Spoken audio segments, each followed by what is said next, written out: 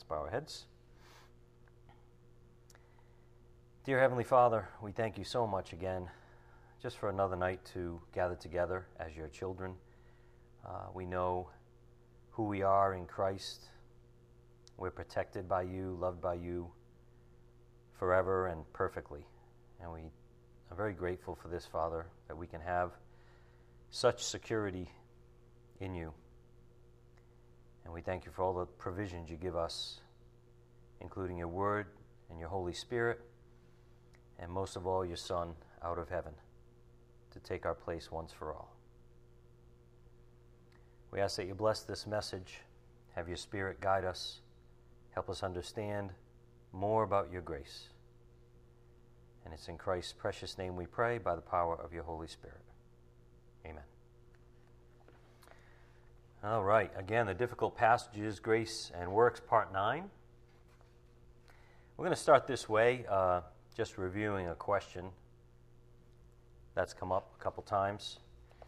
Ask yourselves, who do you believe opened your eyes to the gospel, you or God? And of course, a good hint is that you were born in complete darkness, if you had any doubts about the answer to that question.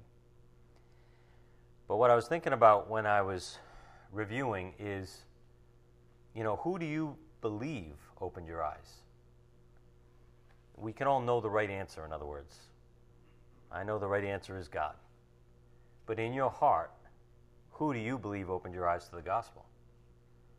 Do you have a little inkling that maybe it was you, your own awareness or intelligence or wisdom? That's how arrogant we can be, and that's how subtle arrogance is. So, ask yourself, not what the right answer is, but what do you believe? Who do you believe opened your eyes to the gospel?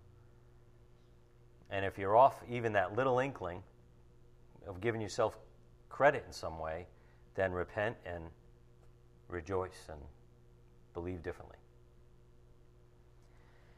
Think about it this way. You've all been in a really dark place at times, and I'm not speaking figuratively, I'm speaking literally now, actually. Have you ever been in a really dark room when the power goes out in the winter? And it's so dark that if you put your hand in front of your face, you literally cannot see your hand. That dark. Picture that. And it was God who lit a match in that type of darkness that we were all in. I mean, that's what the Bible says. That's how lost, how dark, how unable to see we were. And what happens when you light that little match in that dark, dark room? It looks like the most beautiful, powerful light you've ever seen. And it's a little tiny flame. But that's what God had to do. If it weren't for God lighting that match, we'd have absolutely no vision of spiritual things. As we've heard, a blind man cannot see on his own. A dead man cannot walk on his own, no matter how hard he tries, as if that was possible.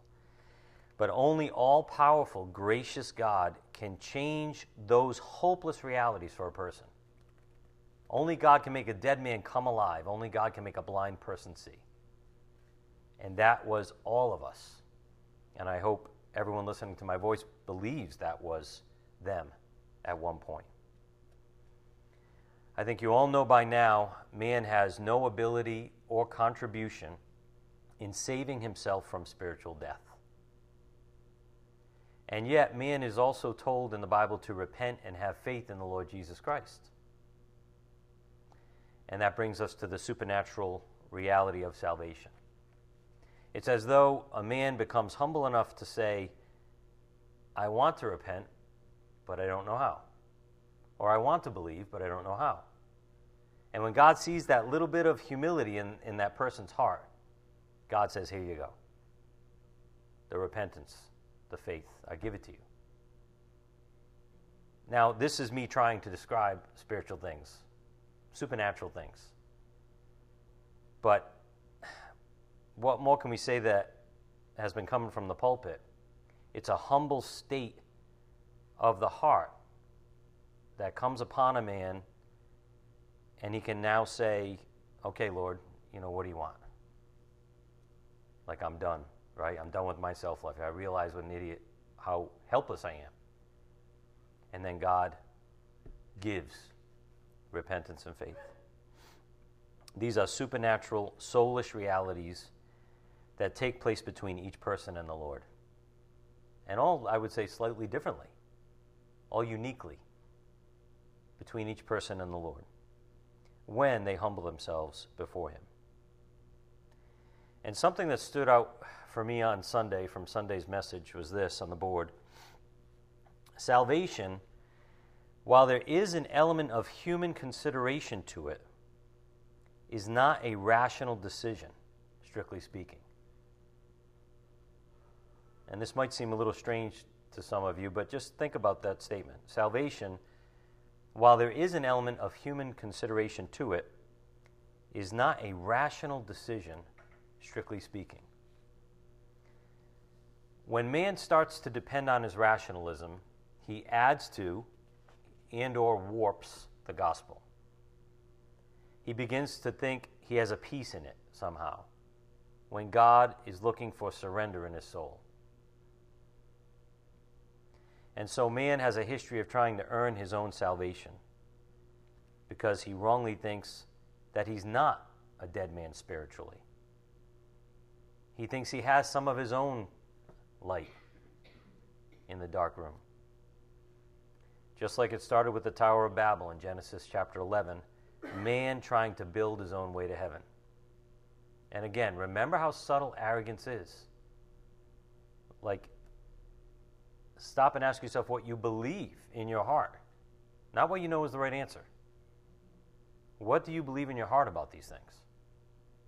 Do you give God all the glory and all the credit, 100%? Or are you holding on to 1% of the credit? Man wants to be in control. You want to be. Your flesh wants to be in control.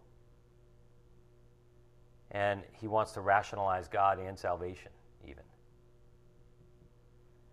So on the board regarding rationalizing God, when by self-deception man thinks he has some control in salvation, that's when he thinks he can put God on trial. That he, man, can set the parameters of salvation and even satisfying God. That's the pride in man. It becomes a passive-aggressive thing on the behalf of man.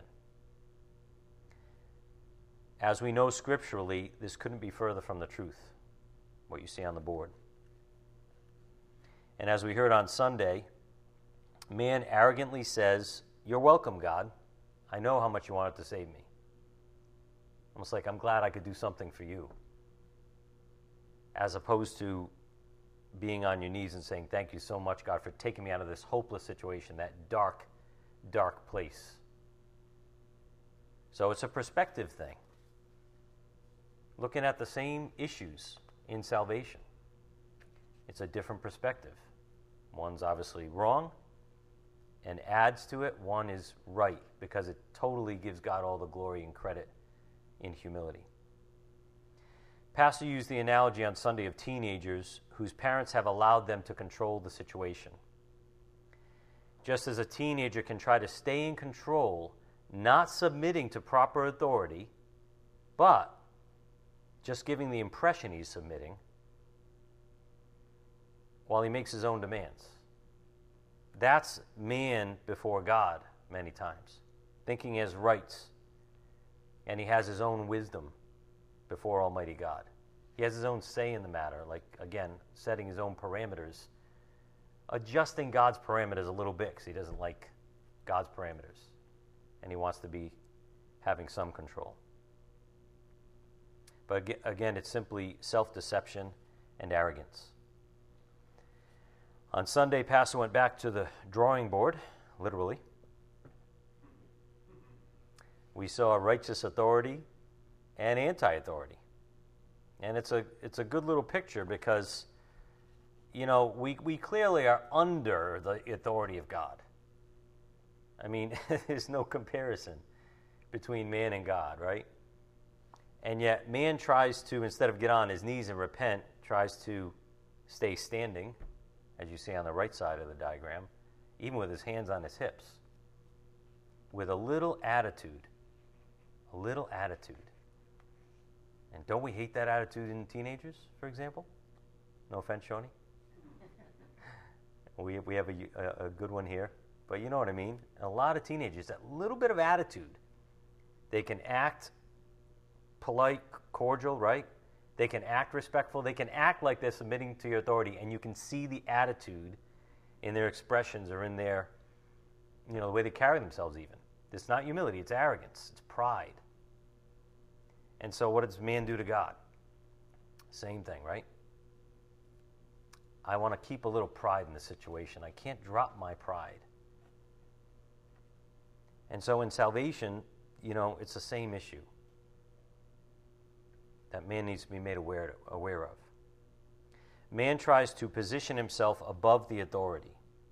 He tries to leverage his position so he can feel some control.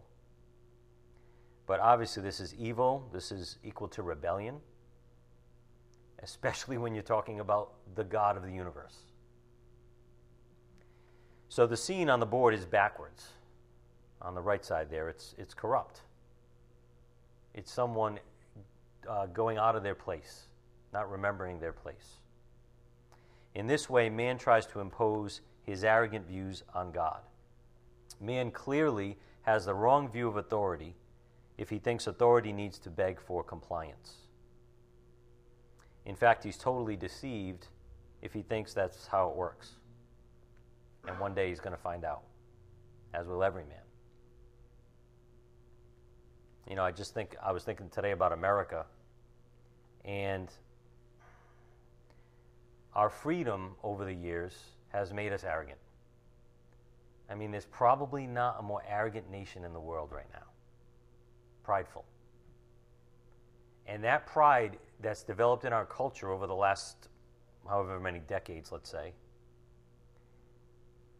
carries over to spiritual things. It carries over to our impression of God or whether we need God or not. That pride is deep, in other words. We've grown up with it. And when you've grown up with it, it's hard to dig it out, right? And so, even in our country, we have that battle that a lot of countries don't have because they're in more humble circumstances, maybe. Or if they're free, they haven't taken their freedom for granted yet, which man seems to always eventually get there. But, that's the wrong view of authority, if he thinks authority needs to beg for compliance. So we've been talking about how God is holy and sovereign. Authority is designed to demand compliance. That's what true authority does, because it's true authority. It's real.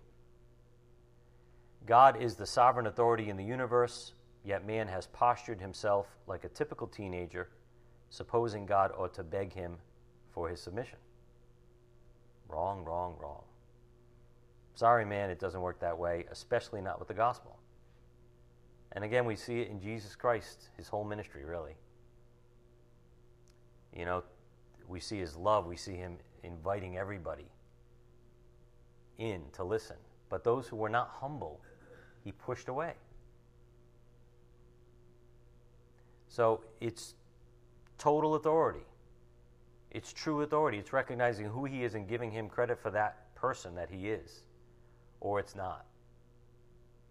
It's not giving him that due. So because of this false presupposition, we reviewed some principles on authority orientation on Sunday because it directly relates to sharing the proper gospel with others. On the board, we went to Matthew 28:18, and Jesus came up and spoke to them, saying, "All authority has been given to me in heaven and on earth." All authority has been given to me on heaven and on earth. The fact is that the Lord, the one with all the authority, as seen here, allows certain people to be in authority positions. So just remember that. Let's step back, right? The one with all authority allows certain people to be in authority positions. Even those who are unfair, he allows to be there for some kind of a reason that we'll never know sometimes.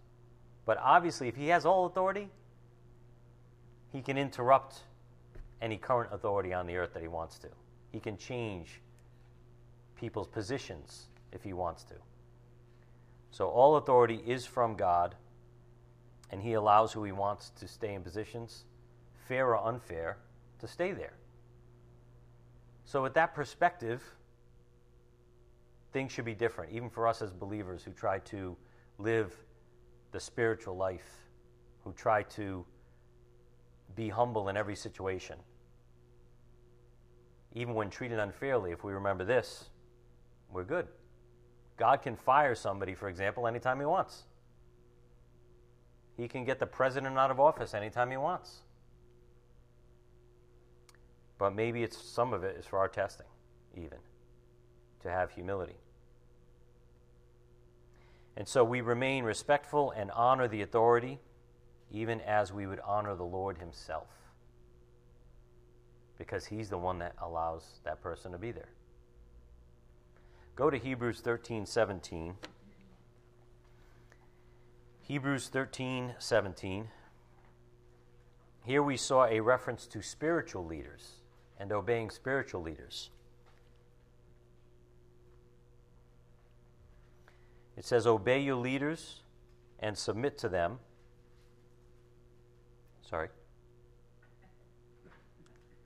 Obey your leaders and submit to them, for they keep watch over your souls as those who will give an account. Let them do this with joy and not with grief, for this would be unprofitable for you. Why should you obey your leaders and submit to them? Because the Lord put them there. Plain, simple truth. The Lord put them there.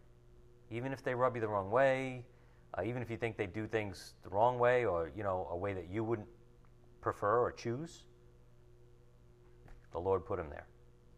So obey your leaders and submit to them.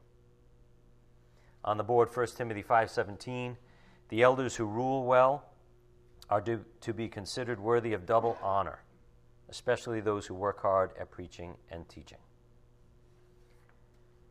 And turn in your Bibles to 1 Peter 2, verse 13.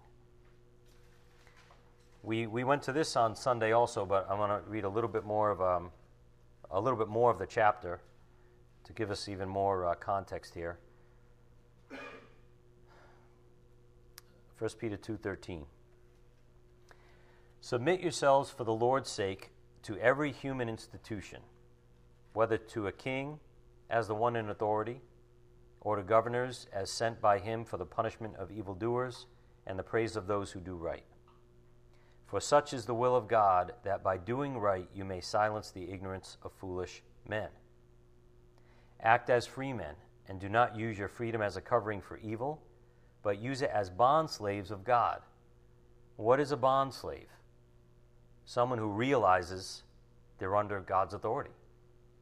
In other words, we're talking about choosing here, right? Again, verse 16, act as free men, but don't use that freedom as a covering for evil, like pride, but instead choose to use it as bondslaves.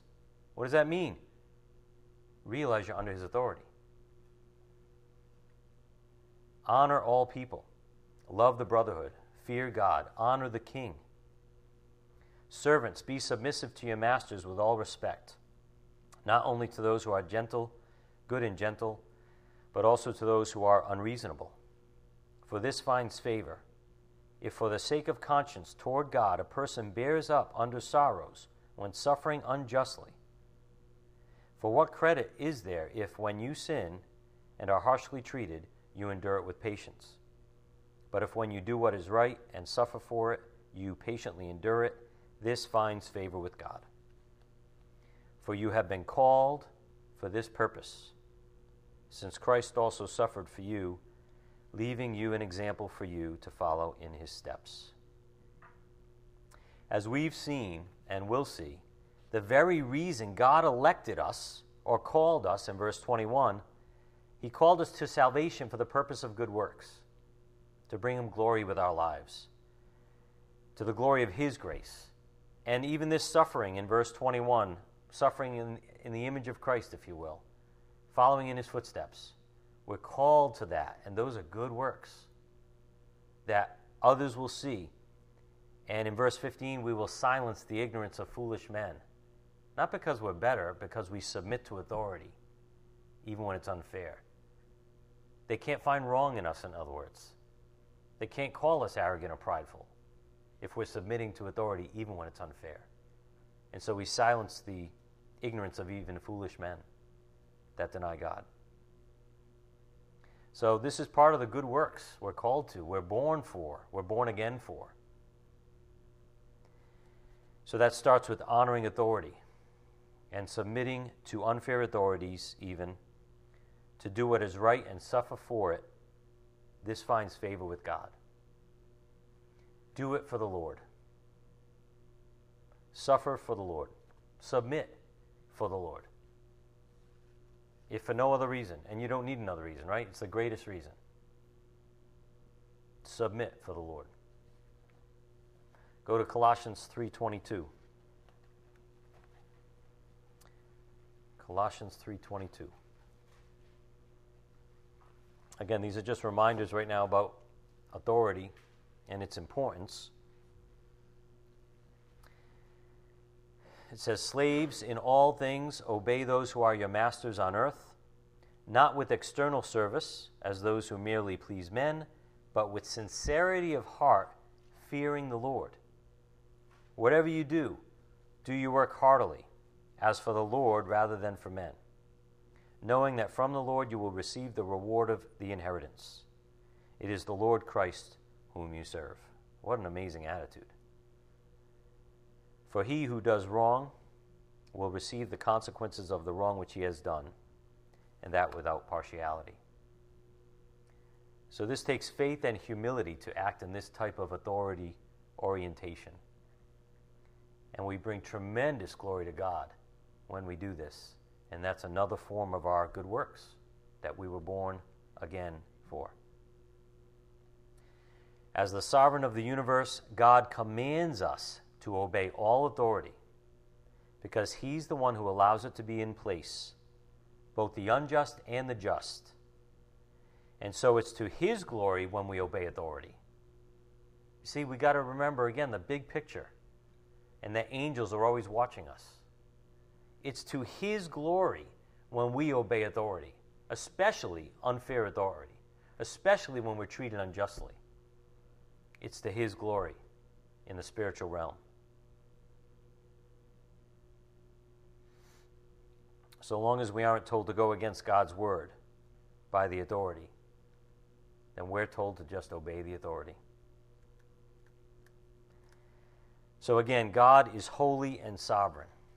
It is that reason alone that man must submit to his gospel. Period. If God is sovereign and holy, if God is the creator of heaven and earth, if God is the giver of life,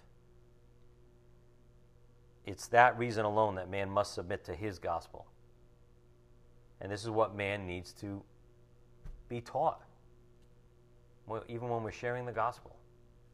It's like there's no room for considering that God is not sovereign. You know, remember your place. Think about your place. Who are you really? Who are you to be breathing another day? You know, these are things that we can relay to unbelievers even. And say, think about it. So this is part of orienting to the sovereign authority of God. Being humbled by his grace provisions. Everything's from his grace. And this takes place at salvation through humility. And then we continue to receive his grace if we're humble. On the board regarding authority orientation, a person who doesn't receive God's grace is arrogant. Really, when you cut through cut through all the garbage, a person who doesn't receive God's grace is being arrogant. The Bible is grace, for example. Your ability to read is grace. Your pastor is grace. His blogs and books are grace. Your whole life is grace. The fact that you can be here tonight is grace. The fact that you can even listen online is grace. I mean, do we need to go on and on? And if we reject any of these things, as being from the grace of God, we're proving ourselves arrogant. You're rejecting authority in some way. And we're all guilty. We're all arrogant in some way.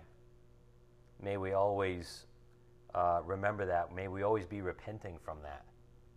Because until we get out of this body, we're all going to have problems with arrogance. So may we keep repenting from it.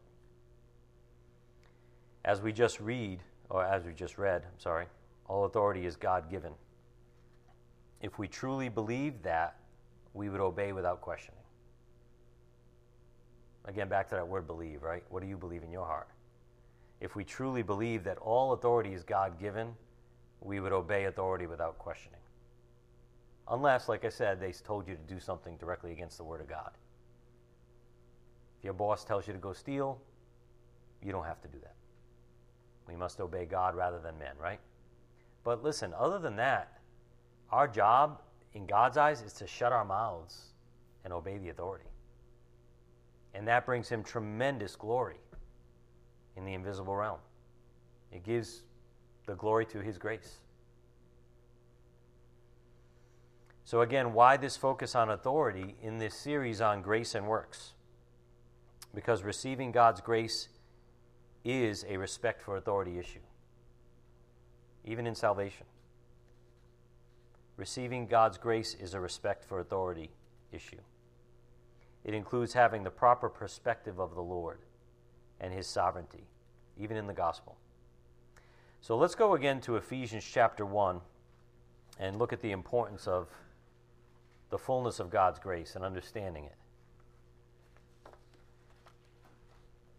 We're going to read some of this again, and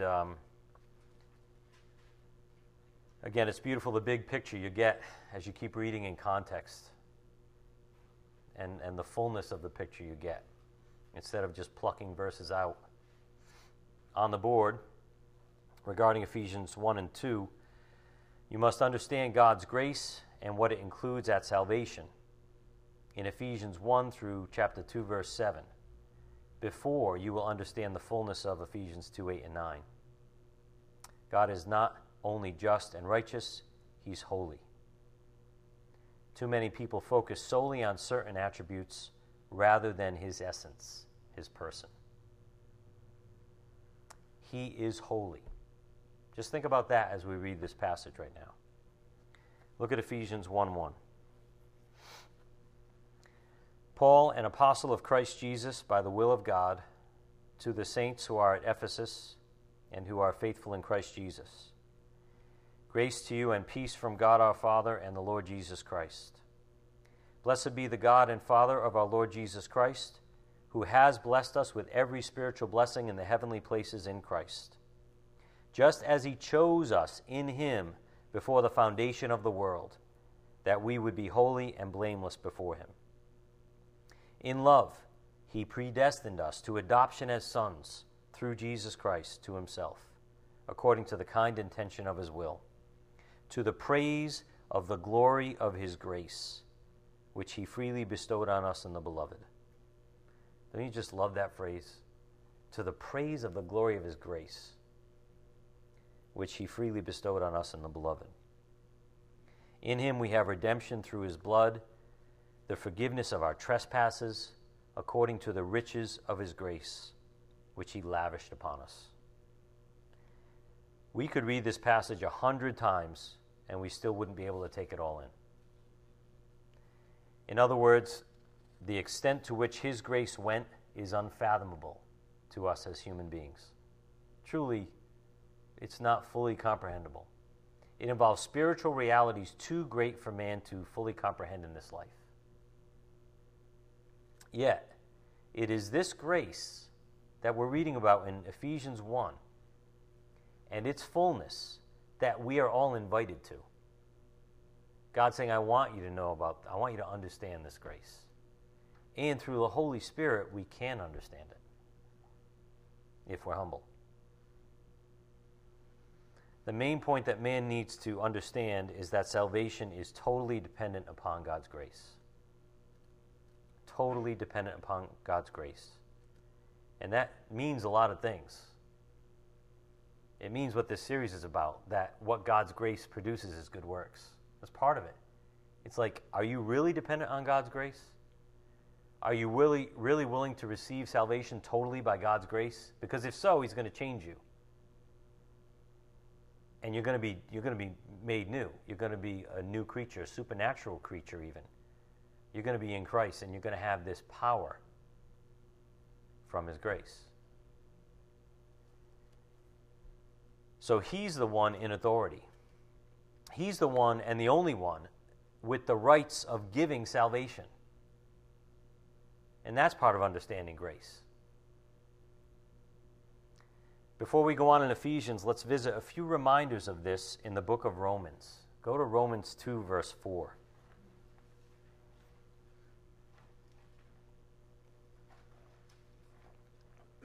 God is the one in authority. He's the one and only one with the rights of giving salvation. And understanding that is understanding it's all dependent upon his grace. Romans 2, 4 through 5. Or do you think lightly of the riches of his kindness and tolerance and patience, not knowing that the kindness of God leads you to repentance? Describes a lot of people, maybe even a lot of Americans in our day and age. Do you think lightly of the riches of his kindness and tolerance and patience, not knowing that the kindness of God leads you to repentance? There we see again, it's actually God's grace or kindness that leads a man even to repent. God's grace is involved in the whole of salvation, even in man repenting and believing. And that verse is another example of it. Look at Romans 3, verse 23 and 24.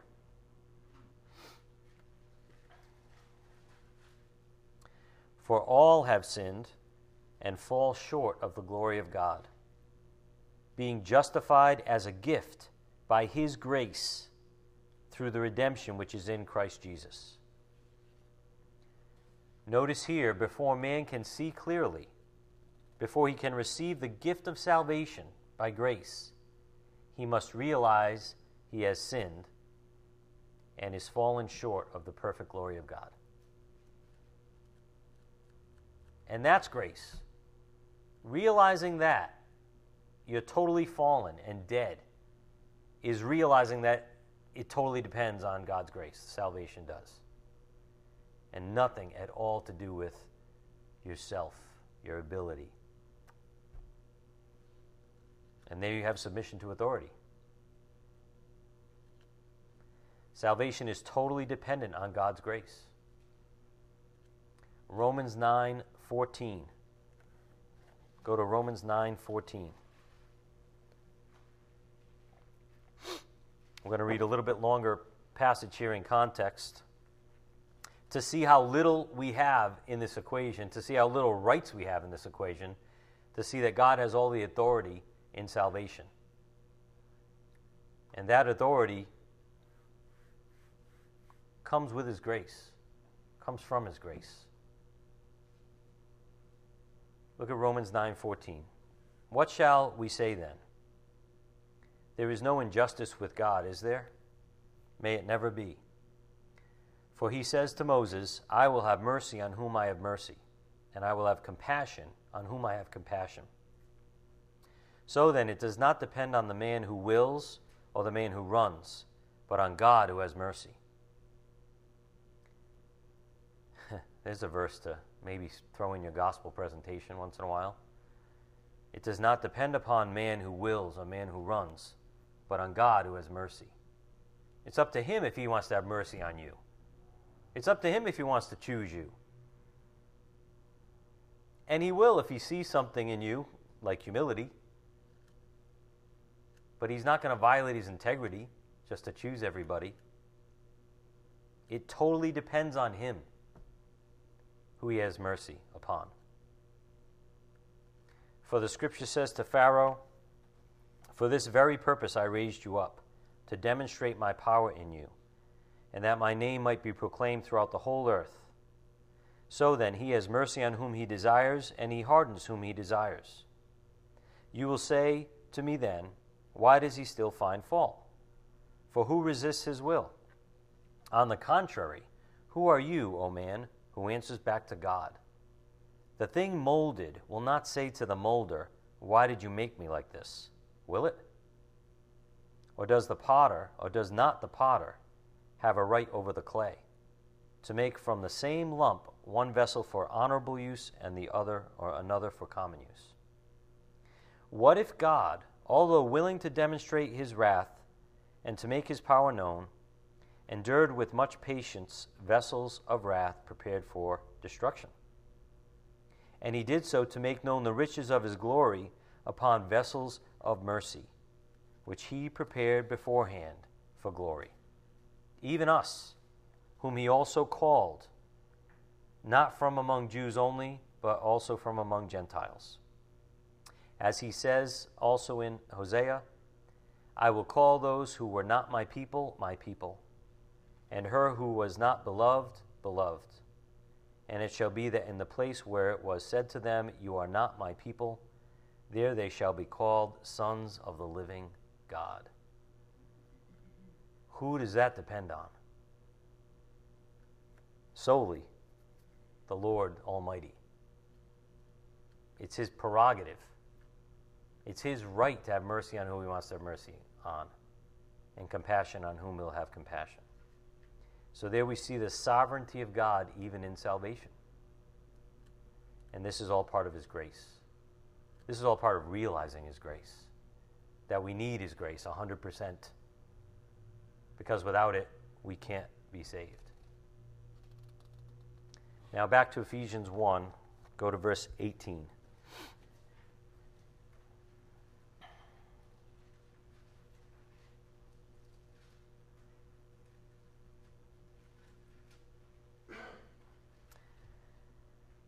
I pray that the eyes of your heart may be enlightened, so that you will know what is the hope of his calling, what are the riches of the glory of his inheritance in the saints, and what is the surpassing greatness of his power toward us who believe. Sounds like grace to me, by the way.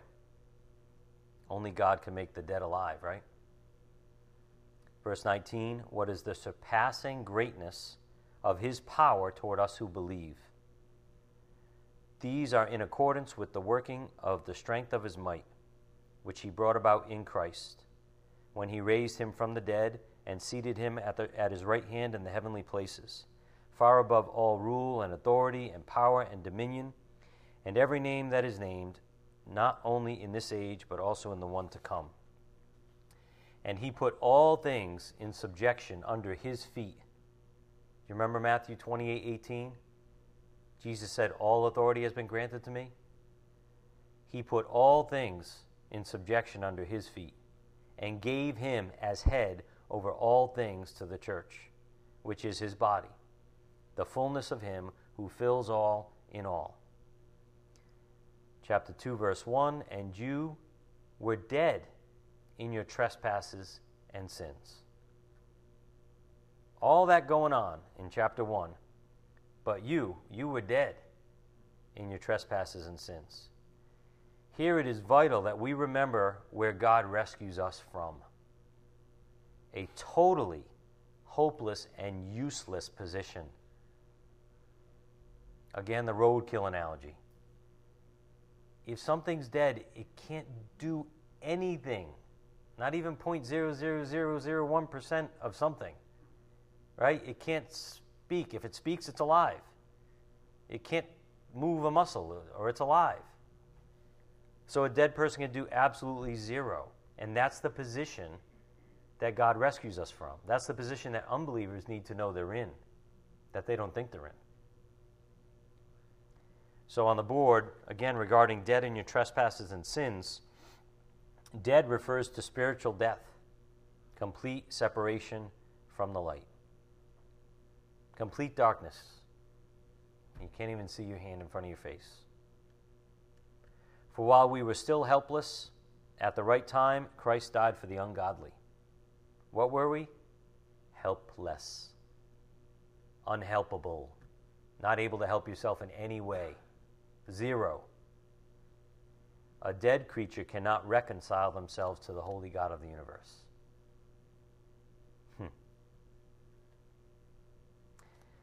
So again, Ephesians 2:1, you were dead in your trespasses and sins, in which you formerly walked according to the course of this world, according to the prince of the power of the air, of the spirit that is now working in the sons of disobedience.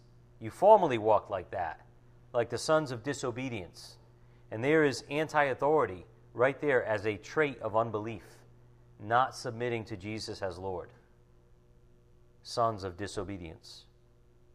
Among them, we too all formerly lived in the lusts of our flesh. We were all in the same boat. We were all there, anti-authority, 100%, not submit to the Lord. We too all formerly lived in the lusts of our flesh, indulging the desires of the flesh and of the mind, and were by nature children of wrath, even as the rest. And that phrase is very telling. Again, on the board, by nature, children of wrath. By nature, it's who you are, a child of wrath. Try telling that to the sweet old lady walking across the street. But it's the truth, and pride will get in the way from accepting that truth. By nature, children of wrath. The very nature of the unsaved is unholy. That's the very nature of every man born on this earth, born in sin. Unholy, living in the lusts of their flesh, as opposed to the saved who have been given a new nature. 2 Peter 1:4. This is wholly consistent with being dead in their trespasses and sins. It is God alone, by grace, who can change the very nature of a man, making a dead man come alive. I mean, I hope we appreciate the polar opposites here, and I hope we appreciate the impossibility of salvation. I know most of you do, but at the same time, it's good to relook at the perspective and the magnitude of the gap between God and man. It's actually infinite. It actually keeps going in opposite directions, because we're talking about total unholiness and total death, as if there is such a thing, right? If you're dead, you're dead. Versus being alive. It's hard to even fully describe. On the board in 2 Peter 1:4, we're given a new nature.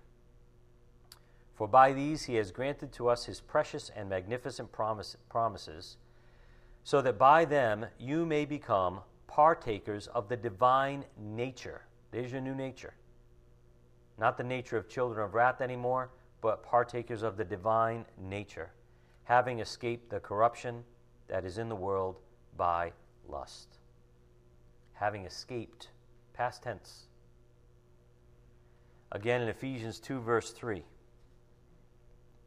Among them we too all formerly lived in the lusts of our flesh, indulging the desires of the flesh and of the mind, and were by nature children of wrath, even as the rest.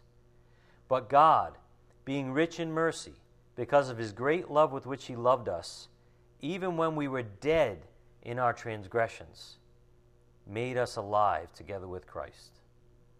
By grace you have been saved. On the board, even when dead, he made us alive. This means that being born spiritually dead precludes any man from saving himself or contributing anything righteous to the equation. God's grace includes all aspects of salvation, including the call to repentance and saving faith. Two sides of the same coin. God's grace includes all aspects of salvation. A man can't even repent on his own. Think about that. How can a dead man do that? A man can't have faith on his own. He has to ask for it, basically. He has to be humble. And God's the only one that can give it to him and make him come alive from the dead. On his own, man cannot repent or have faith, which is, again, ironic, considering man is told to do so in the Bible. here again enters the supernatural. Because even though man is told to repent and have faith, these things are also said to be gifts granted to man by the grace of God, once he humbles himself before the Lord. Awesome. Supernatural. Learn to rejoice in the supernatural. Learn to rejoice in the things that cannot be explained naturally by man. Rejoice. Rejoice that you don't fully understand that. Because that means God has to do something. That means God's involved with supernatural power in our lives. And that way you can't rely on your own wisdom. You can't rely on explaining that even to an unbeliever. All you can rely on is say, this is the truth. I don't know how God does it, but he does. And all you got to do is believe. It's all in his hands. It's supernatural. It's wonderful. Again, even though man is told to repent and have faith, these things are also said to be gifts granted to man by the grace of God, once he humbles himself. Learn to rejoice in the supernatural. How God does that, I have no idea. But he does do it, and he did it for each one of us who are believers. Somehow, some way, at that moment when we were ready, when we were humble, he quickened us. It's supernatural. So again, in Ephesians 2, verse 5, even when we were dead in our transgressions, made us alive together with Christ. By grace you have been saved. And raised us up with him, and seated us with him in the heavenly places in Christ Jesus. Here again we see the power of God's grace in our lives. You see, grace doesn't just treat us in kindness. That's kind of like half the definition, maybe. Grace doesn't just mean he's kind to us. It means he acts on our behalf. It means he does something for us that we couldn't do on our own. So he raised us up with him and seated us with him in the heavenly places in Christ Jesus, so that in the ages to come he might show the surpassing riches of his grace in kindness toward us in Christ Jesus. Again on the board, surpassing is from the Greek huperbalo, means to surpass, exceed, transcend. In context, refers to God's grace performing works in man that even believers cannot fully understand yet. Same word used in 2 Corinthians 3:10 and Ephesians 3:19. This thing is beyond us, in other words. It's beyond us. And that is truly wonderful. Thank God it's beyond us, or we would think we know it all. And we would get puffed up and arrogant. So remember, we're leading up to something. Again, on the board, in Ephesians 1 and 2, you must understand God's grace and what it includes at salvation. In Ephesians 1 through 2:7, before you will understand the fullness of Ephesians 2:8 and 9. God is not only just and righteous, he's holy. Too many people focus solely on certain attributes rather than his essence, his person. Now look at Ephesians 2:8 and 9.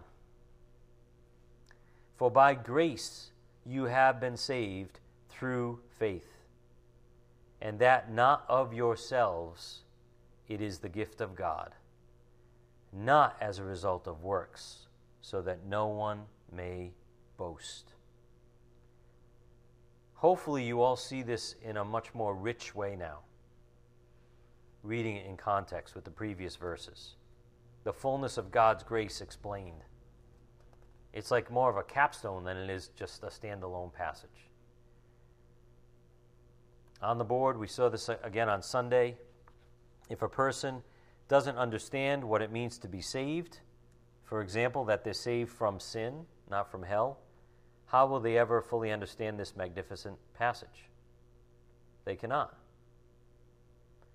Likewise, if a person doesn't accept that salvation is totally by God's grace, he's adding to salvation and therefore rejecting God's grace way of salvation.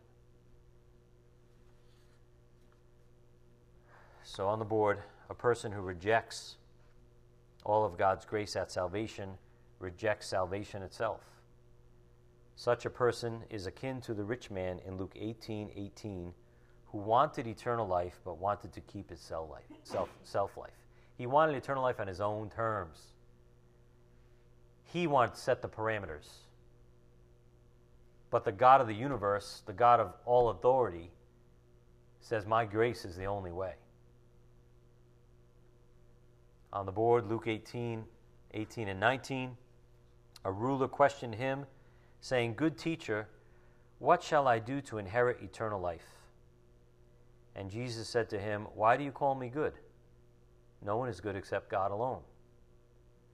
Jesus knew this man wasn't interested in him, only gaining something else, and gaining it on his terms.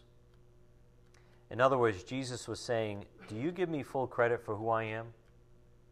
Do you realize who you're speaking to right now? Why do you call me good?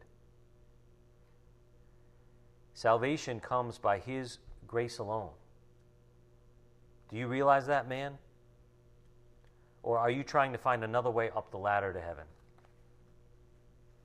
Taking some of my grace, but not all of it. Adding in your own 2 cents, your own wisdom, your own ability, what you think you have. Therefore, denying my grace. Really, that's what happens when someone adds to salvation. So coming full circle to our recent studies on the board, it's impossible for God's grace to pronounce a person righteous judicially and, quote unquote, allow them to remain in the domain of sin. That's impossible. Salvation is not merely a judicial issue. It's an issue of life and death, even in the here and now. God's grace, remember, acts on our behalf. It doesn't just treat us in kindness. It acts on our behalf. It rescues us. It does all the dirty work. It has all the power. God's grace acts on our behalf. He changes us when we humble ourselves before him. He doesn't just make a declaration about our new standing in Christ. He makes us new on the spot. It's a real life, real-time change in a person that takes place by the power of God's grace alone, to the praise of his glory alone. In other words, God's perfect grace is not in word only, but in deed. God's grace doesn't go halfway again. He doesn't just treat us in kindness and leave us up to our own abilities. He gives us perfect grace not only in word, but in deed. He takes over, in other words, when we surrender. And he does all the work. Think about it. To reject the power of God's grace to change you is to reject grace itself.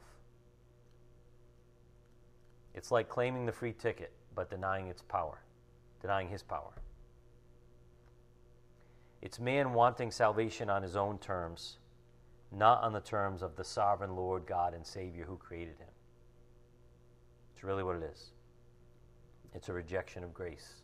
If it's not fully acknowledging it's by his grace alone. All of it. So again, look at Ephesians 2, verse 8. We only have 5 minutes left. I want to get to a couple verses. Ephesians 2:8. For by grace you have been saved through faith, and that not of yourselves, it is the gift of God, not as a result of works, so that no one may boast. And grace then gives us power to live in Christ, to produce good works that he said we could produce. Where's that power come from? Grace. In verse 10, for we are his workmanship, created in Christ Jesus for good works, which God prepared beforehand so that we would walk in them. God's grace changes everything. When someone turns to Christ, he turns their life upside down in a good way. The believer goes from being dead and impotent to being alive and capable of great divine works. Great divine works. In fact, that's the reason we're born again. He goes from being unable to being able in every way. All because God's grace has fully acted in the believer's life, because that's what God's grace does. For good works on the board. When God saves a person, he creates them in Christ Jesus for the purpose of good works. Ephesians 2:10. Believers are born again, created as new creatures that are forevermore inclined to abide in righteousness. Why are believers forevermore inclined to abide in righteousness? Because they now have been given, by grace, eternal life.